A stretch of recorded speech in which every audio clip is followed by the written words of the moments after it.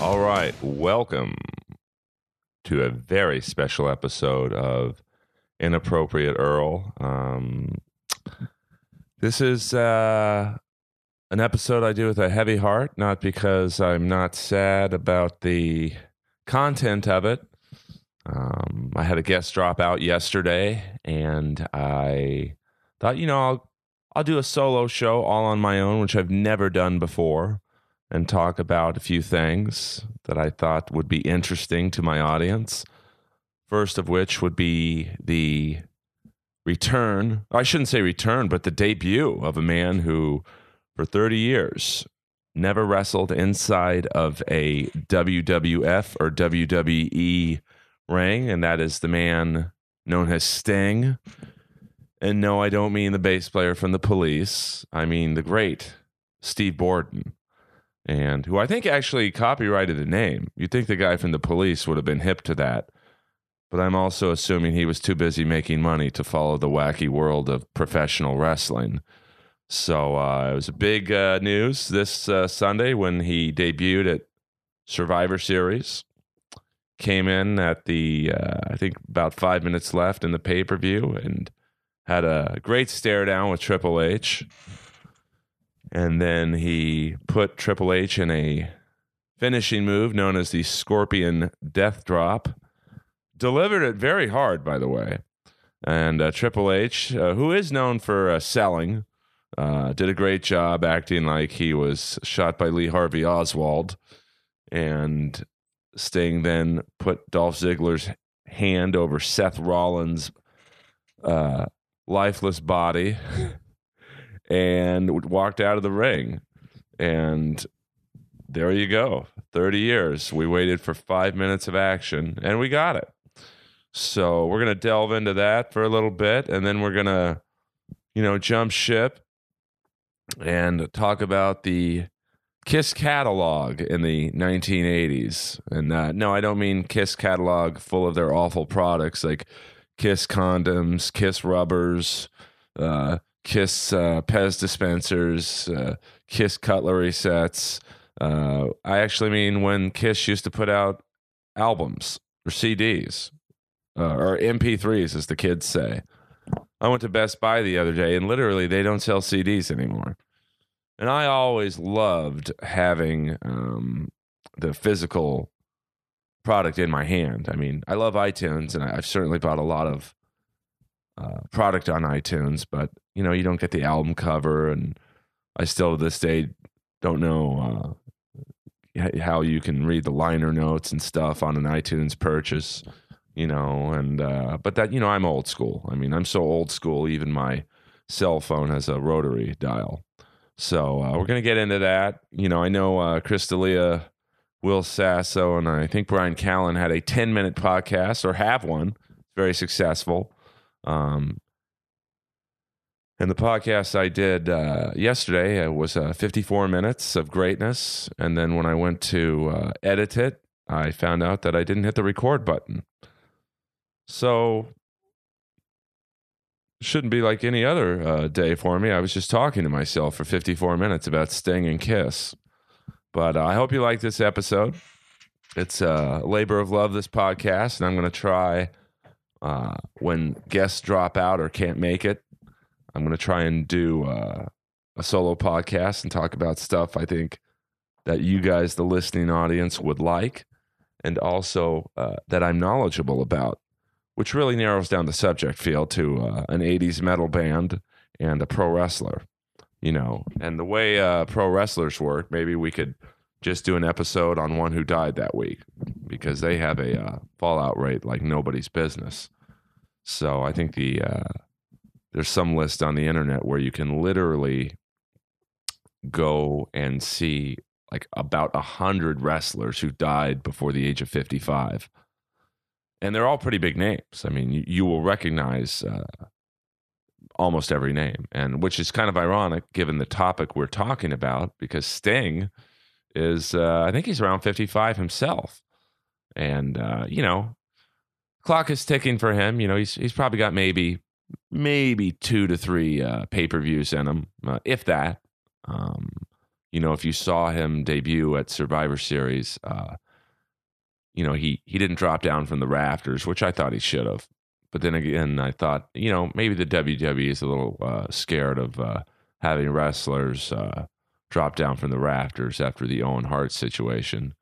And, Sting, I don't know, I don't remember how old Owen Hart was when that unfortunate accident happened, but I think Sting is older, and I'm sure they don't want, a 55-year-old guy crashing to his death.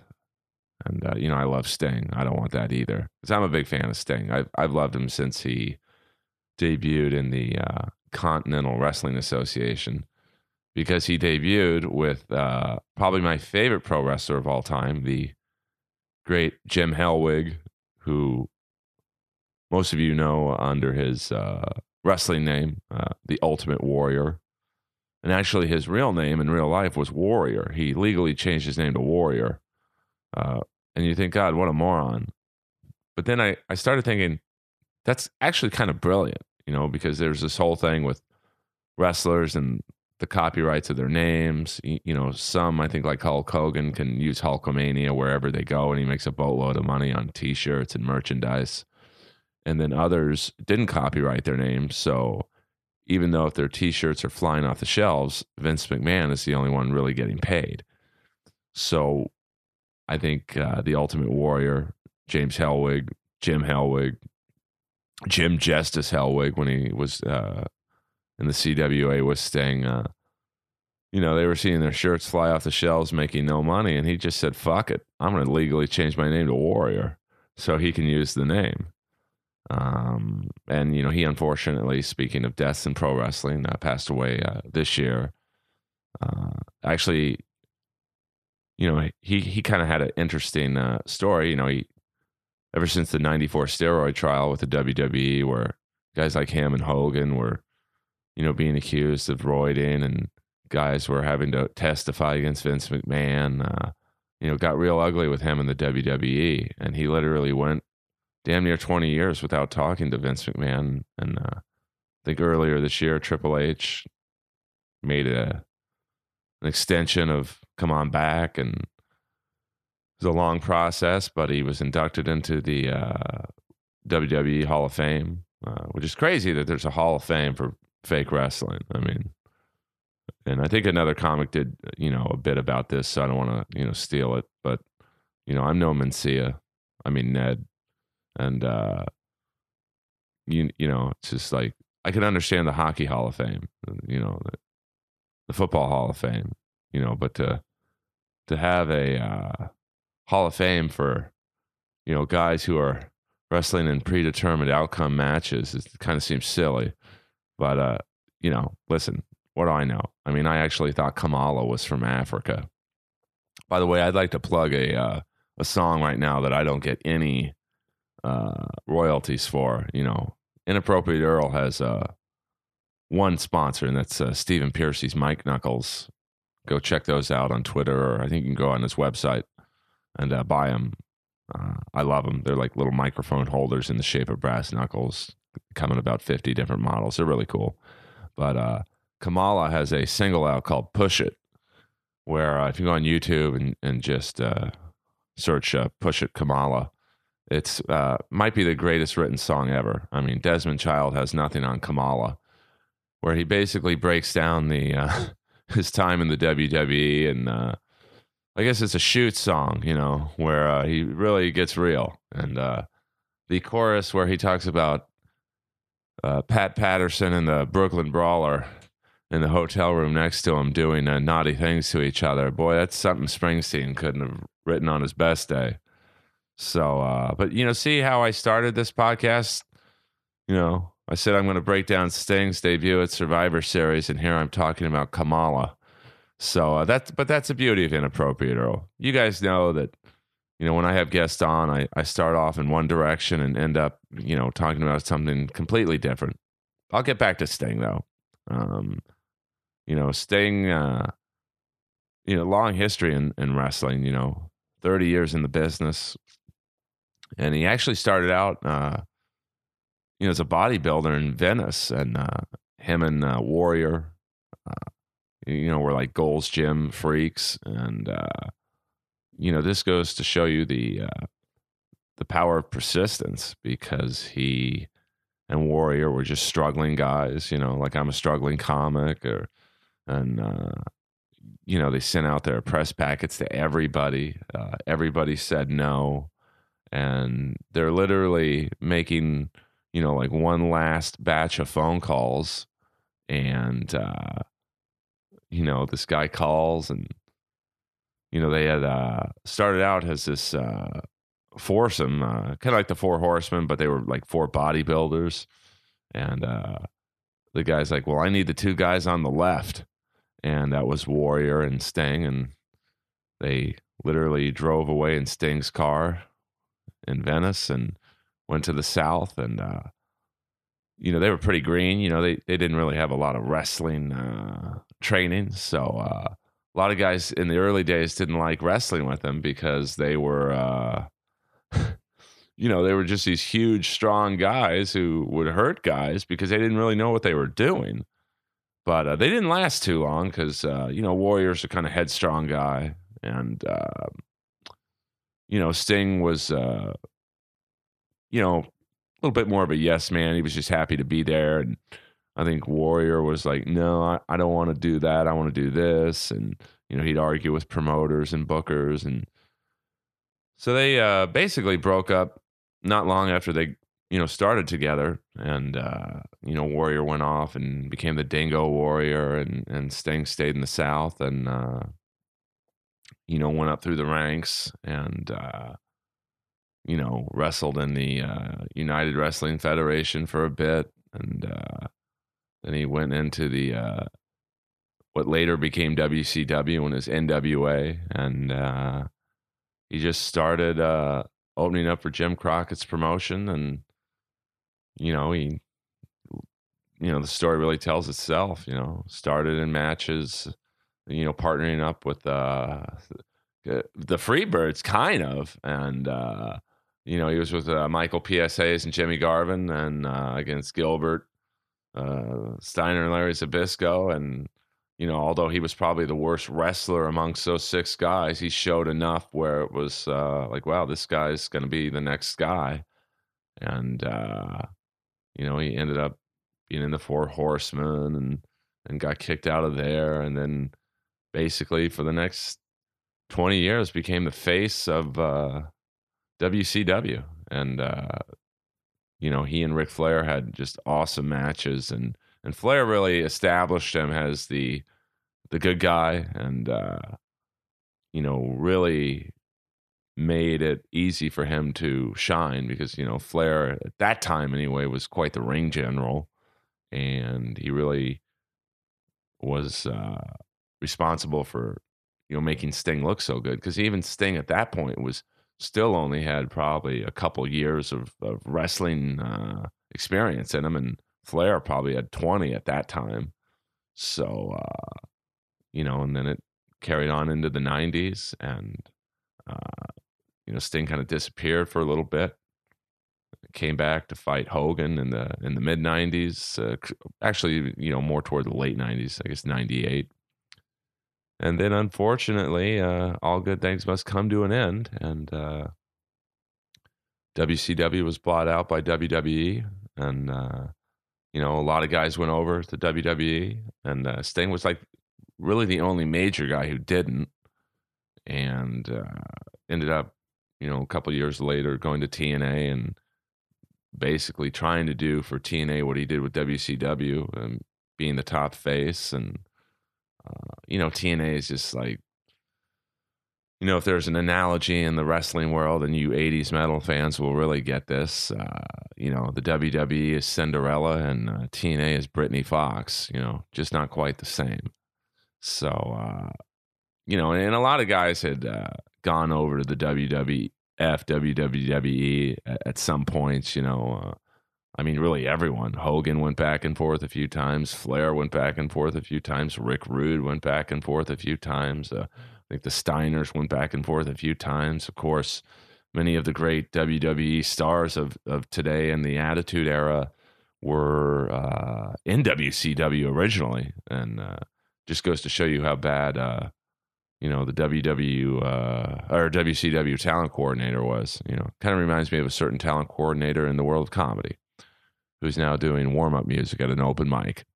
How the mighty have fallen. But when you think about it, The Undertaker was in WCW when he was Mean Mark Calloway. Steve Austin was stunning Steve Austin in the Hollywood Blondes. I think Triple H was actually originally in WCW as, kind of like a jobber type dude. Not Test, but Edge was in WCW. I think Christian was, Vader went back and forth a few times. So that's what made this Sunday at Survivor Series so special. Was Sting was literally the only guy to, and I don't know if this is the right way to phrase it, but he was really the only one to thumb his nose at the WWE and Vince McMahon and say, you know what, I'm not really into the storylines you guys do, because he is a reborn Christian, so I don't think he really had any desire to be in a bra and panties match with Hornswoggle or something like that. And I also think he was, concerned with, I think it's fairly common knowledge that Vince McMahon liked to kind of bury the WCW guys. I think he really went out of his way to kind of make them look bad. And, like Booker T, and I think Sting alludes to this. Booker T was a great wrestler, is a great character. But in Booker T's debut, he kind of comes out. Crowd, obviously knew who he was because at that time, WCW and WWE, they had a great, 2-3 year battle for ratings, and so fans knew who both rosters were. And The Rock comes out and basically looks at Booker T and goes, "Who are you?" So literally within 2 minutes, The Rock totally buried Booker T, and that's why you saw Booker T in like so many comedy sketches, because his real wrestling skills were kind of shit on instantly. And I don't blame The Rock for that. I'm sure he was just going on Vince McMahon's orders, and I think Sting saw that and was like, "I'm not going over there to be jobbed out to Triple H or Randy Orton or whoever they would have put him up against." And in a way, that's too bad, because you think, if you saw Sting walk out at Survivor Series, he had the turning radius of the Titanic. He was moving so slow, but it was still cool to see. And, it was a great stare down between him and Triple H. But you think, wow, what if that happened 10 years ago? Like, what if Sting could have taken on Evolution?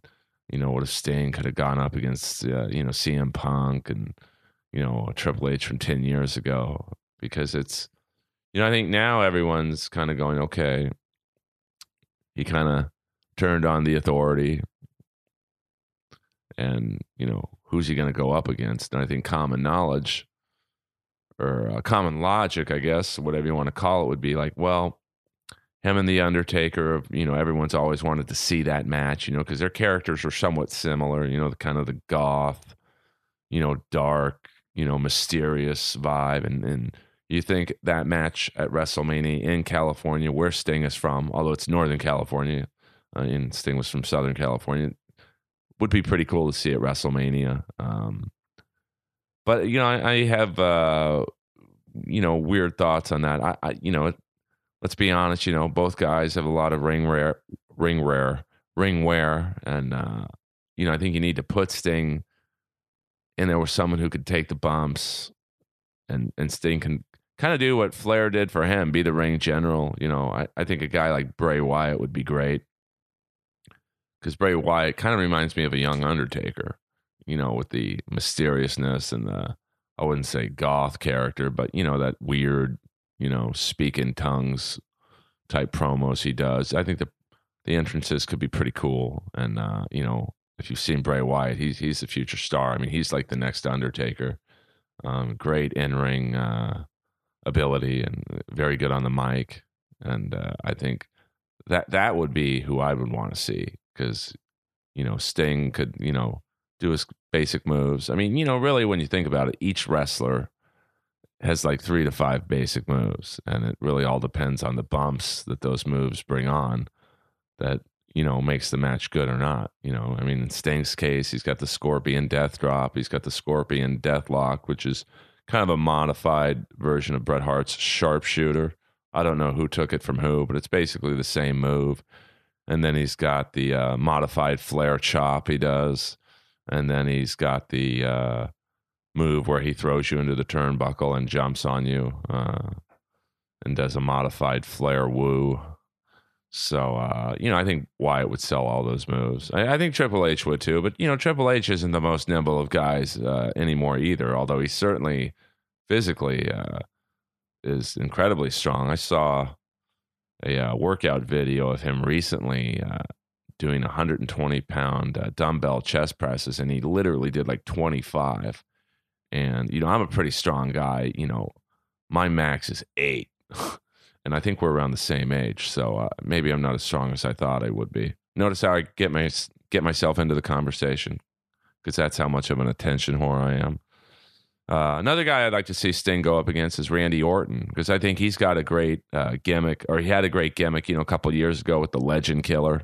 I can't believe I bought a Legend Killer t-shirt, in my 40s buying wrestling t-shirts. I might as well just buy a white t-shirt and put fucking loser on it. Same thing. That's why a couple months ago I gave all my MMA shirts to homeless people. I figure, well, their life can't get any worse. I'll put a Affliction shirt on them just to test it out. So if you ever are in Los Angeles and you see a homeless guy with a $100 Affliction shirt with a dragon on the back, that's probably my shirt. So, but Orton would be great because, I think you could kind of reintroduce that Legend Killer gimmick, and then Sting drops down from the rafters during an Orton promo and says, "You may have beaten this guy, and this guy, but you did beat me." And I think Orton would,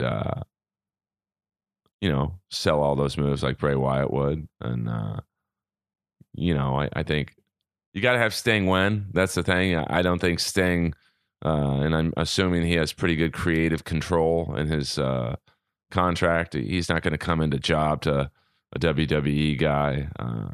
And, I think that, a guy like Orton, who's going to be around the next 10 years, certainly Bray Wyatt's probably, if he's healthy, going to be around the next 15 to 20 years. They would do the job for Sting, and then you put Sting in the Hall of Fame, and that's it. So, and I think another one that's a real long shot, because I don't think personally he'll ever be in the WWE again, because I think he's pretty happy not being under the WWE umbrella and that crazy schedule that they do, is a CM Punk. I mean, that would be a great match. CM Punk and Sting. You talk about a guy who would sell all of Sting's moves. I think CM Punk would do it, because I think Sting's a pretty respected guy in the WWE locker room, even though he's never been in it up until now. I think I don't think anyone would admit to this publicly, but they're probably like, you stuck it to Vince McMahon for 30 years, never, buckled under his, I'm sure what were pretty nice offers, and said thanks, but no thanks. Kind of like how Fedor is really the only guy to stick it to the UFC and say, no thanks, I don't need your money.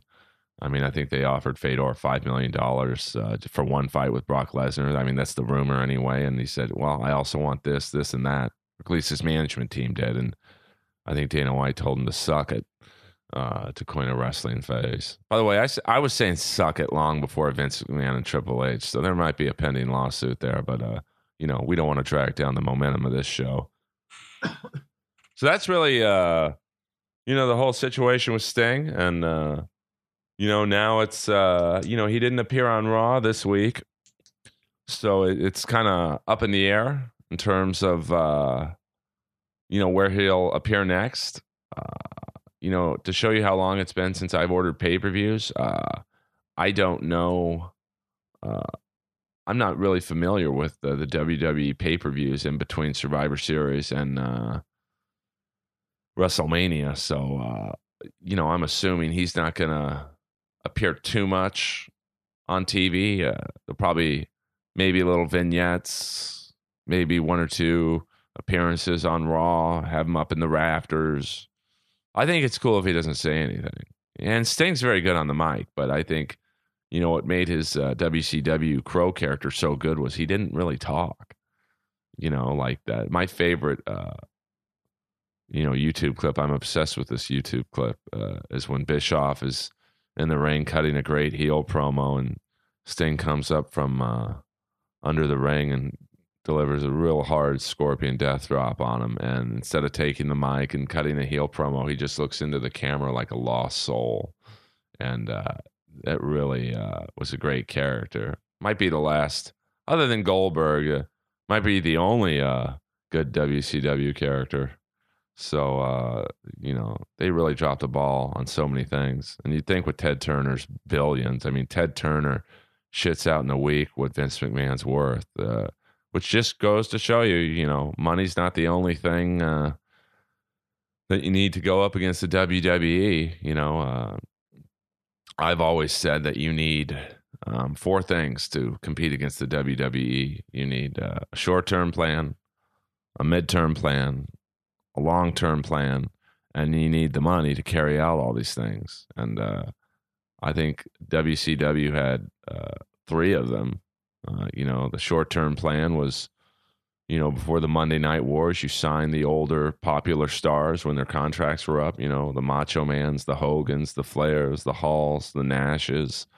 The midterm plan was, the NWO, which is probably the greatest angle, at least in the beginning, in pro wrestling history. I mean, when Hogan turned heel at Bash at the Beach, that was like wrestling 9/11. I mean, when that second leg drop hit Savage, I was like watching the second plane hit the tower. And, the first couple months, maybe you can even say the first 7 to 8 months was great, and then they started adding members and totally watered it down. I mean, you knew when Scott Norton and fucking guys like Virgil and Horace Hogan were in the NWO, it was like, wow. It was like Kiss in the mid 80s when they just started changing guitar players every album, which we'll break down in a few moments, by the way. Trying to wrap up this Sting conversation, but it's a good time to be a wrestling fan, and hopefully the WWE doesn't mess this up too much, because this is, bringing in Sting to me is like the last what the fuck moment that you can give older wrestling fans like myself something to, grab onto and hold, because, there's really no one left to bring in. You're certainly not going to bring Macho Man in. And even if he was alive, I don't think they'd bring him in because of the, situation allegedly that happened many, many, many years ago with a very young Stephanie McMahon. I mean, I don't think I have to repeat that story. If you're a wrestling fan, you know what it is. And if you're not, just a long story short is, Macho Man's one of the most iconic wrestlers ever. I mean, there's very few guys who you can go up to a non-wrestling fan and say their name and they'll know who it is. And just through the Slim Jim commercials, he's known to most non-wrestling fans. Hulk Hogan, obviously known to non-wrestling fans. The Rock, maybe Steve Austin to a degree. But, most popular wrestlers are just confined to wrestling fans' knowledge. So it's quite a, although Batista, I think, is really killing it in I think Guardians of the Galaxy, or I might be off on the movie, but he's possibly the next wrestler to cross over.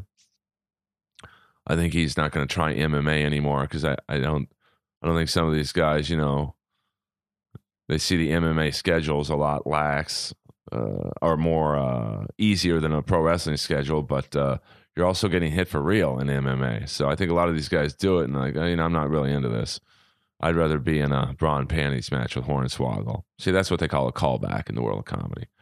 So hopefully we'll see Sting at WrestleMania this year. I know a lot of stand-up comics from LA are myself included.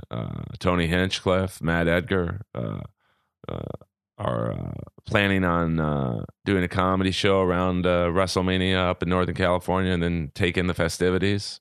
My only condition to those boys were Sting has to be on the table for that one, and he is. So I hope I've never gotten to see Sting wrestle live, and I think I'm going to go on WWE.com. Here I'm plugging something else I don't get paid for, and I might just buy a Sting T-shirt after hopefully this podcast is recording. And that's it for the first subject. Sting Survivor Series was very cool, and I thought we are at right now we are at the 30-minute mark, so I'm gonna try and make this around an hour podcast. And as many of you know, my two favorite bands of all time are Rat and Kiss. Of course, I've liked Kiss for so long. I mean, literally since I've been in second grade. I mean, I remember the first Kiss album I really got behind was Love Gun. And, this goes to show you the naivety of, my youth. I thought that Love Gun was a song about a water pistol. So, and then many years later, I was in concert at a Kiss concert, Kiss, Winger, and Slaughter, 1990, Long Beach Arena. And, Paul Stanley's introing the song to Love Gun, and he talks about he's at the doctor's office, and the nurse sticks his hand down his pants and says, "Mr. Stanley, how did you get that rifle into this country?" And he's like, "Honey, that ain't no rifle. That's my love gun." And I literally will never forget, I started looking up at the ceiling going, "Oh my God, that song's about his dick." So there you go. But what I wanted to do was talk about Kiss's album catalog in the 1980s, because I think, the 80s for Kiss was really a fascinating time for them. They were the biggest band in the world by far in the, I would say from like 77 to 80. Maybe the greatest 3-year run of any band in America anyway. They were big in certain other parts of the world, but in America, they were like the Beatles, popularity-wise. Kind of like wrestling when, non-fans know who Hulk Hogan is and The Rock. You could go to non-Kiss fans and say Peter and Ace. They're like, "Oh, that's a drummer and guitar player from Kiss." Gene, Paul, Ace, and Peter were everywhere in that 3-year run. And you really have to admire Kiss for their longevity and their persistence. You could really get like a Tony Robbins type of motivation from the band Kiss, no matter what you do in life, because their first 3 albums did not sell very well, and they were with Casablanca Records under the amazing music genius of Neil Bogart. I think Kiss's manager Bill Aucoin. They were really the brains of Kiss, and they were just on the road constantly. The first album didn't sell that great. They put out a second album right away. Second album didn't sell that great. They put out a third album. And, I think in the offices of Casablanca Records, which also had Donna Summer, The Village People, Parliament, the fourth album was like the essential long bomb, Hail Mary pass. And it was like, well, we got one more crack. Let's put out a live album. And, Kiss has always been a live band. I always tell people that, Kiss is like the NHL. You could watch a hockey game on TV. You could listen to a Kiss album. And on either one, you're like, this is okay. But then you see a hockey game live, or you see Kiss play the same songs you thought were just okay on CD. And you're like, this is the greatest band I've ever seen. Wow, this is the greatest sport I've ever seen. Because there's just something about Kiss live that just defies, all logic. Kiss might be the worst band to be in the Rock and Roll Hall of Fame, but then you get it because, you see them live, and, the drum kit rising to the concert hall ceiling, lasers shooting out of the guitar, Paul flying over the audience on Love Gun, Gene spitting up blood, raising to the roof again like the drum riser in God of Thunder. And it hit me that Kiss does everything humanly possible to distract you from how bad their music is. And it worked, because I'm the biggest Kiss fan in the world. I know right now with what I just said, it probably seems like I'm a hater, but I'm anything but a Kiss hater. Those guys are great. They are still relevant from a concert attendance, situation 40 years after they started. Numerous lineup changes, which is why I want to talk about the 80s, because it's really a fascinating time. Because in '79 they put out essentially what amounted to a disco record in Dynasty, and that's where the chinks in the armor were starting to appear with Kiss, because Ace and Peter were kind of disgruntled around that time. I think Kiss has always been a Gene and Paul type band, and even though it was a democracy back then, I think Ace and Peter wanted to be a little more upfront in the direction of the band was going in. And it's funny, those four guys in Kiss probably never should have been as successful as they are, because Gene and Paul are more structured, anal retentive musicians, and I think Peter and Ace were always kind of just, hey, fuck it, let's just go in the studio and jam and flesh it out. So and Peter really wasn't a good fit for the band musically. He came more from a jazz drumming background. I think his favorite drummer was Gene Krupa, Buddy Rich, and Ace, I think, had, kind of followed into Jimmy Page, footsteps. And, Gene and Paul were like very structured. We're going to do this song. We're going to play this chord here. We're going to do this chorus here. So, but somehow the forehead, it's like being with a girl, is wrong for you. I've certainly been there. It just works for whatever reason. And then you end up marrying them and killing her like OJ did, allegedly. I mean, it's true. His blood was everywhere, but in his own body that night. But, it's possible Nicole and Ron could have committed suicide. I'm still looking into that. I got some friends on the LA beat. So, 79, a lot of people don't know this. Peter Criss didn't even drum on Dynasty. It was actually on Dynasty and Unmasked, the David Letterman drummer, the great Anton Fig, who drummed on several Ace Frehley solo albums in the 80s. He was the drummer in Kiss. And this started, Kiss. Kiss has never been known as a leader. They've always kind of loosely borrowed, ripped off, whatever you want to say, copied from other people. I mean, even, the makeup and stuff was, I would say borrowed from Alice Cooper, the New York Dolls. They just took it to another level. I mean, that's what Kiss is good at. They'll take an idea of someone else's and just amp it up times 10. And I'm sure Neil Bogart and, Bill Aucoin were like, guys, Alice Cooper and the Dolls are popular, but if we did this instead of this, we could take you guys to the next level. And they did. Casablanca Records, people forget, not only was Kiss a huge band in the late 70s, but the Village People were maybe only second behind Kiss in terms of popularity for a brief period of time. I mean, they were a legendary disco band, and their Bill Aucoin, Neil Bogart was Giorgio Moroder, who wrote the songs and guided them, and they were, only one of them was gay in real life. That's the great thing. It's like, wow, I would love to hire the acting coach of those other five guys, because that guy was on point. And then when I tell people that, they're like, well, Earl, which one was gay?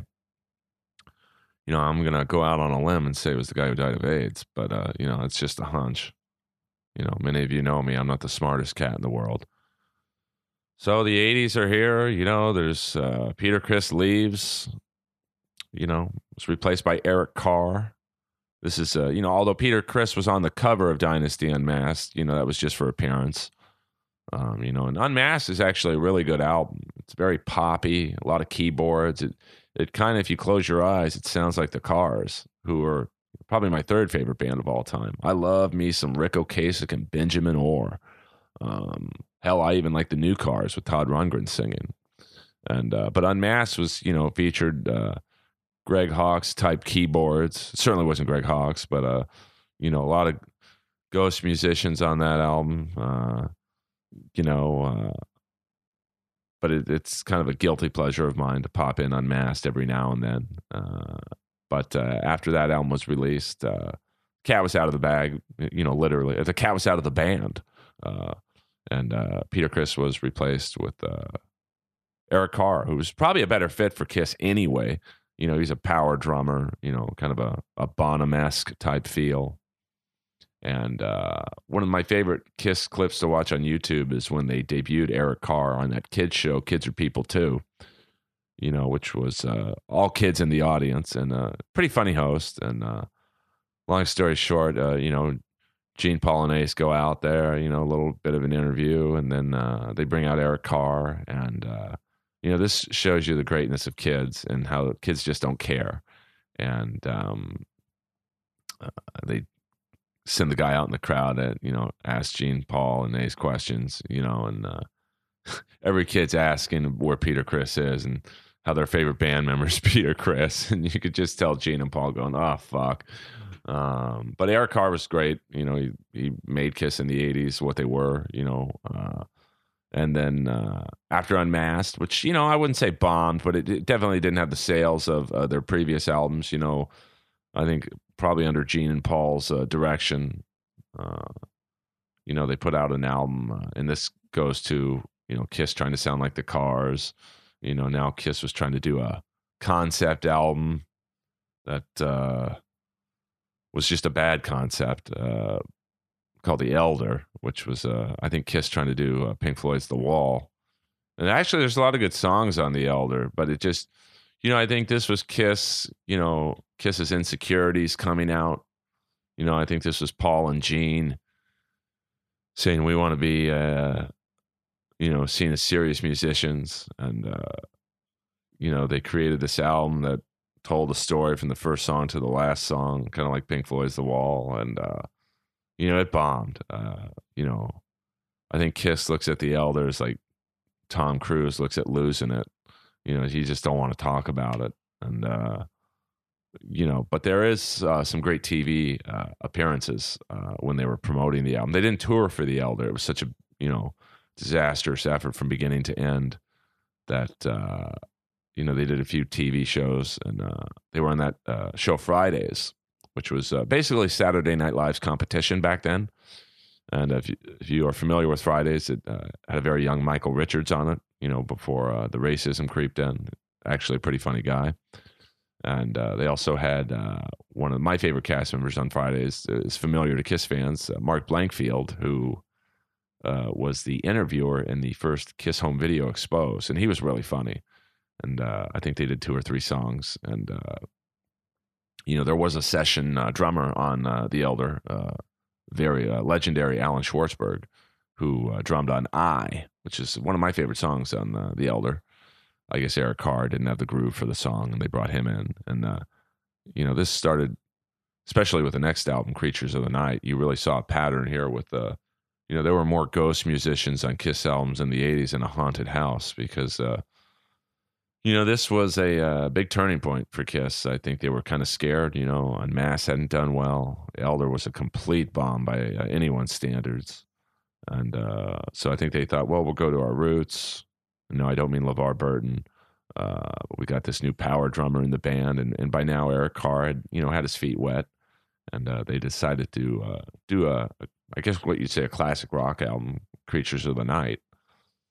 And it was, once again, very good album. I think an underrated Kiss album, but kind of poor sales for this album. And this album was, I think, the introduction of Vinnie Vincent to Kiss, as he wrote 3 or 4 songs, I believe, on it. And, played on 3 or 4 songs. And this album is probably... has the most guest guitarists on any Kiss album because you had Steve Ferris from Mr. Mister on a few songs. I think you had, Vinnie Vincent on a few songs and 2 or 3 other studio guitar players on various songs. Even on the Kiss box set, I think Gene and Paul were unsure of who should be credited on the album in terms of playing on each song. And, I think this is the first album that Eric Carr drummed completely on, and great sounding drums on this album, and it really showcased Eric Carr's ability, but it didn't really sell that well. So this is, but they had huge, and Ace Frehley was now completely out of the band at this point. He did not play a note on Creatures of the Night. And I think Kiss, they had, it's very famous about who auditioned for Kiss at this time. I think Robin Crosby from Rat, Richie Sambora, Steve Ferris from Mr. Mister. I think Rumors was Punky Meadows as well, and probably every guitar player in town. And the gig went to Vinnie Vincent. I think by default, I think Vinnie was kind of a weird dude, and obviously by the way he's acted,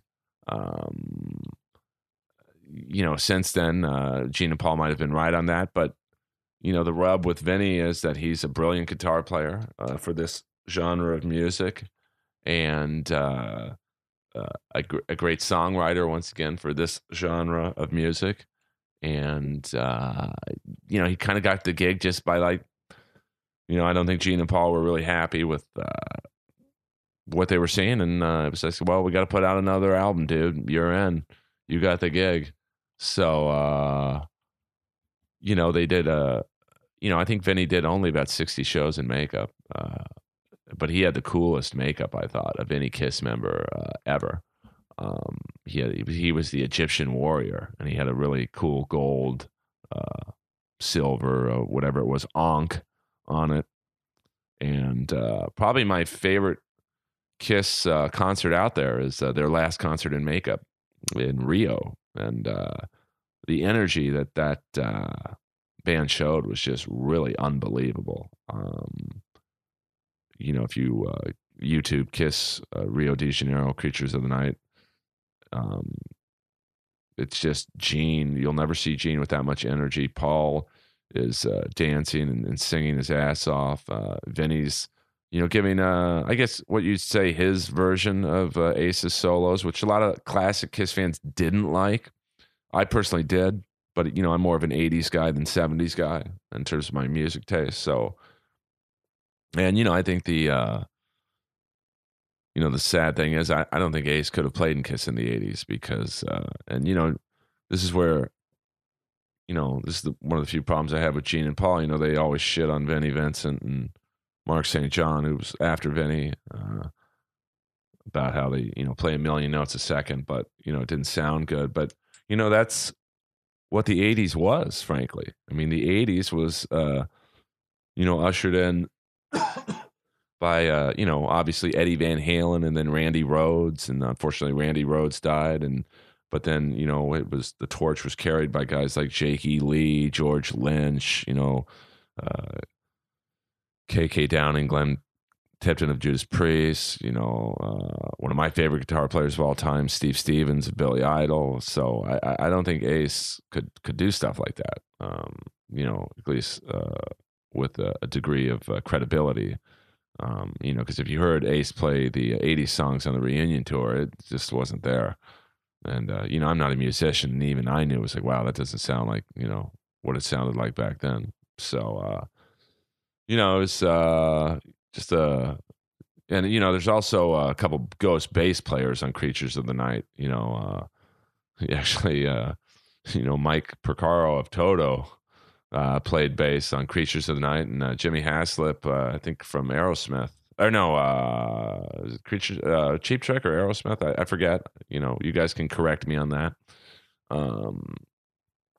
He played on Danger. So, and now Robin Ford was on guitar as well. So, I think Kiss really went all in on just getting everyone on that album, trying to make it sound relevant. And, it holds up to this day, to be honest with you, but it just different era. And then, they did the big move of taking off the makeup. And I think that was like, you talk about a Hail Mary pass. It was like, all right, makeup's getting old, even though there had been many pictures of Kiss unmasked. I think, now that Ace and Peter were out there and everyone knew what they looked like. It didn't have the panache if they did it years earlier with Ace and Peter, but it was still kind of cool on MTV when Triple J, Jimmy James Jackson, JJ Jackson, as they call him, had the very famous debuting of Kiss Without Makeup. And boy, when that camera panned from left to right, you're like, Jesus Christ, they better put the makeup back on. That looked like a Amber Alert lineup.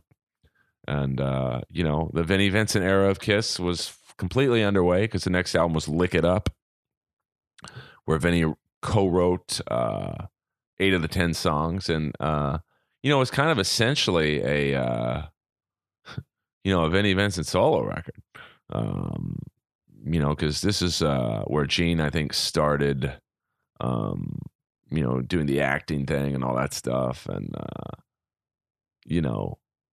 Paul was kind of like guiding the Kiss ship at that point, which I think would later on cause friction with him and Gene. I think Paul had the attitude of, especially around the Crazy Nights era, of, hey, man, I'm working my ass off here. You're making these shitty movies and appearing on Miami Vice, which is one of my favorite episodes, Prodigal Son, by the way, for those of you wanting to watch that on Miami Vice.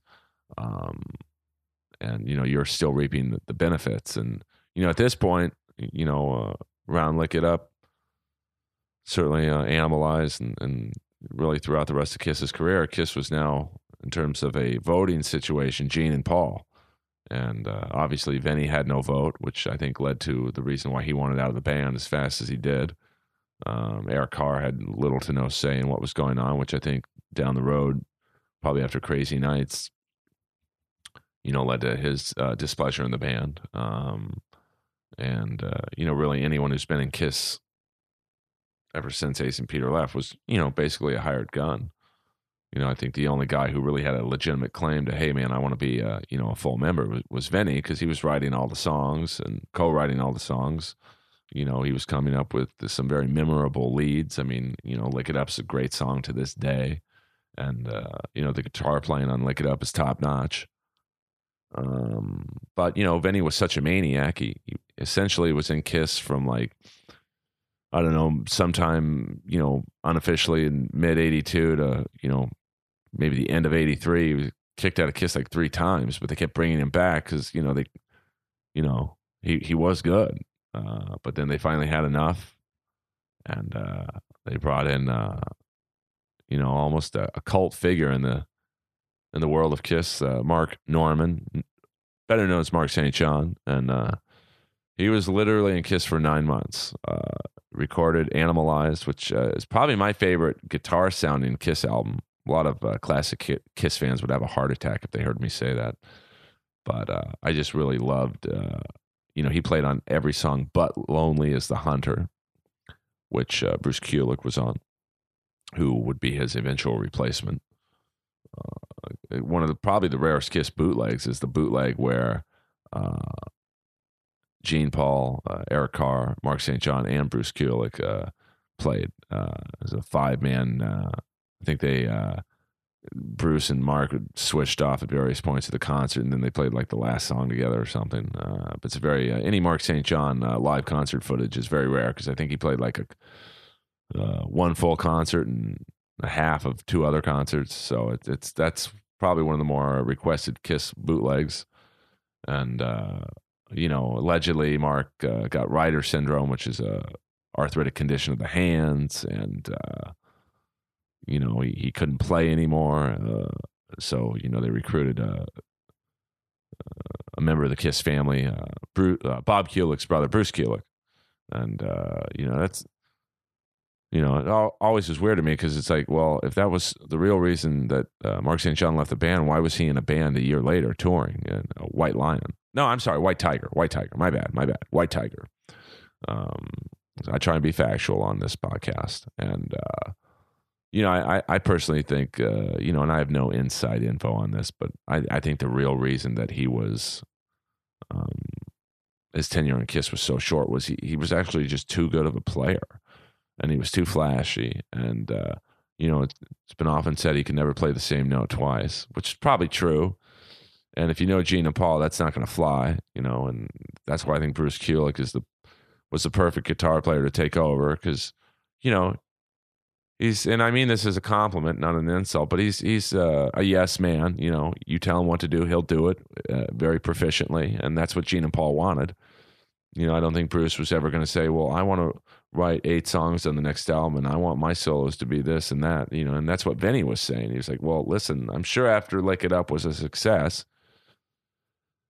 Then he probably had an attitude of, listen, I wrote 8 out of the 10 songs. The guitar playing's great. I'm not a hired gun. I want to be a full member. And Gene and Paul were probably like, hey, suck it. We'll just get someone else who can play like you. And, you know, Mark St. John and Vinny are fairly similar players, that 80 shred style.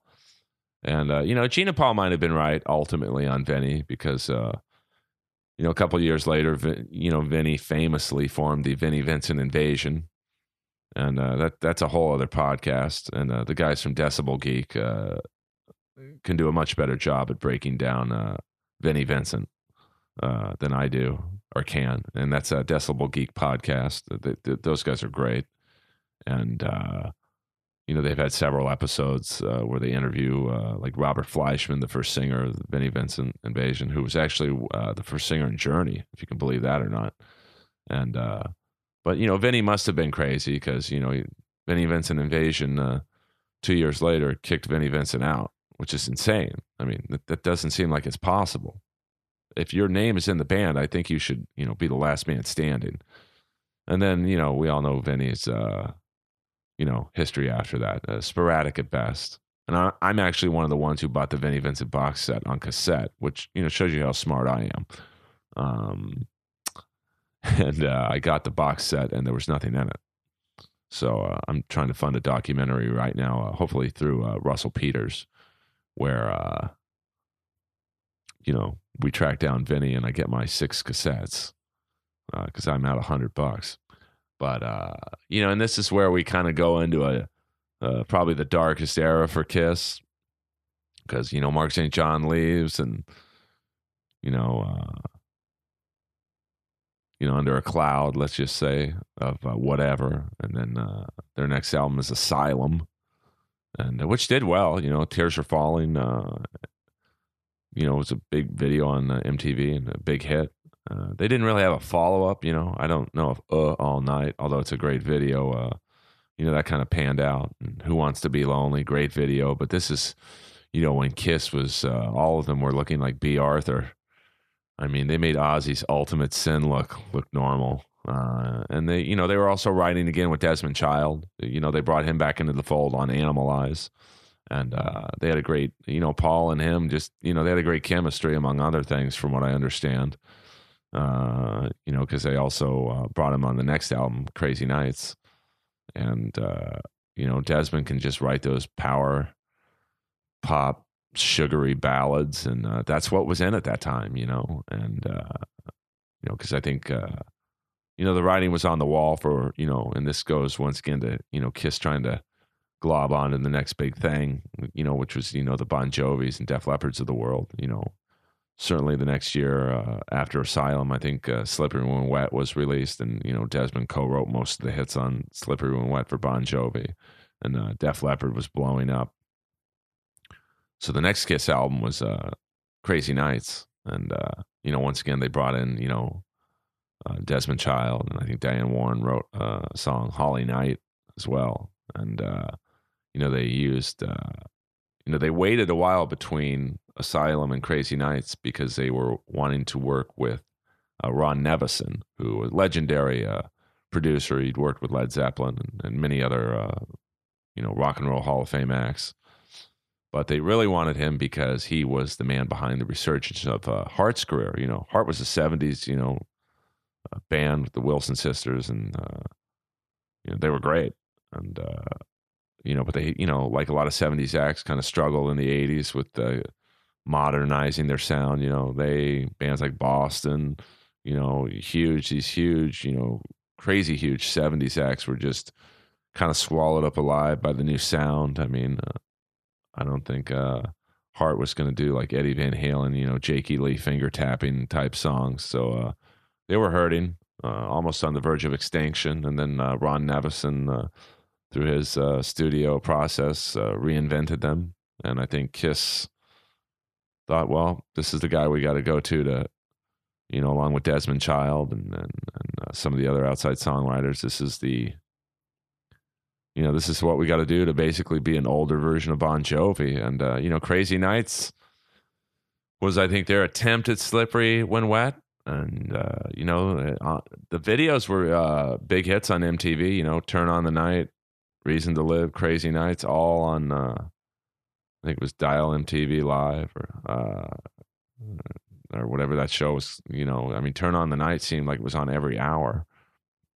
And, it went platinum, but platinum in the 80s, really wasn't that big of a deal. I think Slippery When Wet ended up selling, 10 million records or something. And Def Leppard's, Hysteria, the same thing. So, when you're comparing 10 million to 1 million, it was like, uh-oh. And this was, the tour wasn't doing that well. I think they were out with Anthrax, and because Anthrax was blowing up. But Gene and Paul had to be freaking out that bringing in Ron Nevison, bringing in Desmond Child, Holly Knight, Diane Warren, it kind of worked, but it didn't. It's like you take a girl out, spend all this money on her, and you get a kiss on the lips. Is it a total failure? No, but it's not boning for 6 hours back at your pad either. And one song that was actually left off of Crazy Nights is one of my favorite Kiss songs. Kind of surprised they didn't put it on the box set years later. Was the Sword and Stone, which the German band Bonfire actually recorded for the Shocker soundtrack, which Shocker is kind of like the movie version of Crazy Nights, where it wasn't a complete bomb. It was Wes Craven's follow-up attempt to create a new Nightmare on Elm Street franchise. And Mitch Pileggi is one of my favorite actors, character actor, I guess you'd say. Although I don't know if that's insulting to call someone, because he's really a very good actor. He played the bad guy Horace Pinker. It was a Freddy Krueger-like character. And the whole Shocker soundtrack was, I think, produced by Desmond Child under the name Sir Arthur Payson. And the song Shockers, really, it's not a Kiss song, but it's a duo between Paul Stanley and Desmond Child, and you've got Tommy Lee on drums. I think Michael Anthony from Van Halen on bass, and I think Vivian Campbell was on it. And the whole soundtrack was great. Alice Cooper's on it, Megadeth, and the great thing about Shockers, it's the acting debut of Alice Cooper's guitar player, the great Kane Roberts. So. That was after Crazy Nights. But Sword and Stone was on that album by Bonfire. And it was good. They did a good version. But if you go on YouTube, there's a really high-def quality version of Kiss's version of Sword and Stone. And I'm not saying if it was put on Crazy Nights, they would have sold 10 million records like Bon Jovi. But just an interesting process on why, Ron Nevison didn't want the song on the album. Gene and Paul did, but at the end of the day, I think Ron Nevison probably was like, hey, guys, you brought me in to help you. Let me do it. And so, that's, kind of a short wrap-up of Crazy Nights. And, Kiss, I think, next album was their last album of the 80s was Hot in the Shade, which was kind of a weird album for Kiss. It was basically all demos, one cover of Hide Your Heart. And, it was, I think, one of the worst Kiss albums, because you could tell they just phoned it in. And, whereas like Crazy Nights to me was Bruce Kulick's true debut with Kiss, because I think, he got his feet wet with Asylum. And, but he really had some, and I don't say this very much, but he had some Van Halen-like solos on Crazy Nights, and he just ripped it. And then, Hot in the Shade was just kind of just all over the place. It's 15 songs, which is the largest Kiss album ever in terms of the number of songs. And, it was just kind of there. You could tell that they just were struggling, probably very almost in a depression-like state after crazy nights, hadn't done what they wanted. Um, and this, I think, marks the first appearance of Tommy Thayer. Uh, I think he wrote a song on a song or two on Hot in the Shade, and he, of course, is in Kiss now. So, you know, that's an interesting, Kiss, so many musicians have played on Kiss, and a lot of ghost players on this album as well. Kevin Valentine, the on and off again drummer of Cinderella when Fred Curry, wasn't on their albums. And, he drummed on You Love to Hate Me. And, they had a keyboardist, I think Pat Regan probably paid to play, knowing Gene. He played bass on Cadillac Dreams. And, Kiss kind of ended the 80s on, somewhat of a dud, and, this is, certainly the musical climate hadn't changed yet, in terms of grunge and Nirvana and Pearl Jam and bands like that. But I think with Guns N' Roses blowing up around this era, I certainly wouldn't say Guns N' Roses was grunge, but they kind of were compared to what was popular at the time. The Rats, the Warrants, the Bon Jovis, the Def Leppards, the Kiss. I think Guns N' Roses was a good preview of what was coming, and I don't think Kiss was really prepared for that. Because in the '90s, Kiss until the reunion tour, they were all over the map. And although in '92 they did bring Vinnie Vincent back to write a couple songs on Revenge, and coincidentally, I thought they were the best songs on Revenge, which is really the ultimate rub on Vinnie, is he's so good at writing with Kiss, and I think he was probably, trying, from what I understand, angling to get back in the band because at this point the Vinnie Vincent Invasion hadn't released anything in like 4 or 5 years, and his reputation wasn't that good, and Kiss was relatively relevant at that time in '92, but just didn't happen for him. And my favorite probably Kiss album, and I know I said I'd just review Kiss in the '80s, but I'll just briefly go over what they did in the '90s. Is Kiss's ego is so great that they actually played on their own tribute album, which I don't think any band's ever done before or since. Kiss in '94, the album was released called Kiss My Ass, and you had a lot of great bands on it. Lenny Kravitz, the Mighty Mighty Bosstones, the Gin Blossoms, and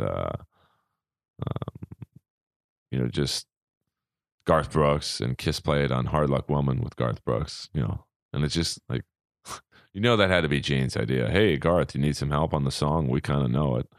And I'm sure Garth Brooks was like, Gene, I think I got this. I don't think you're supposed to play on your own tribute album. And Gene was probably, yeah, fuck it, why not?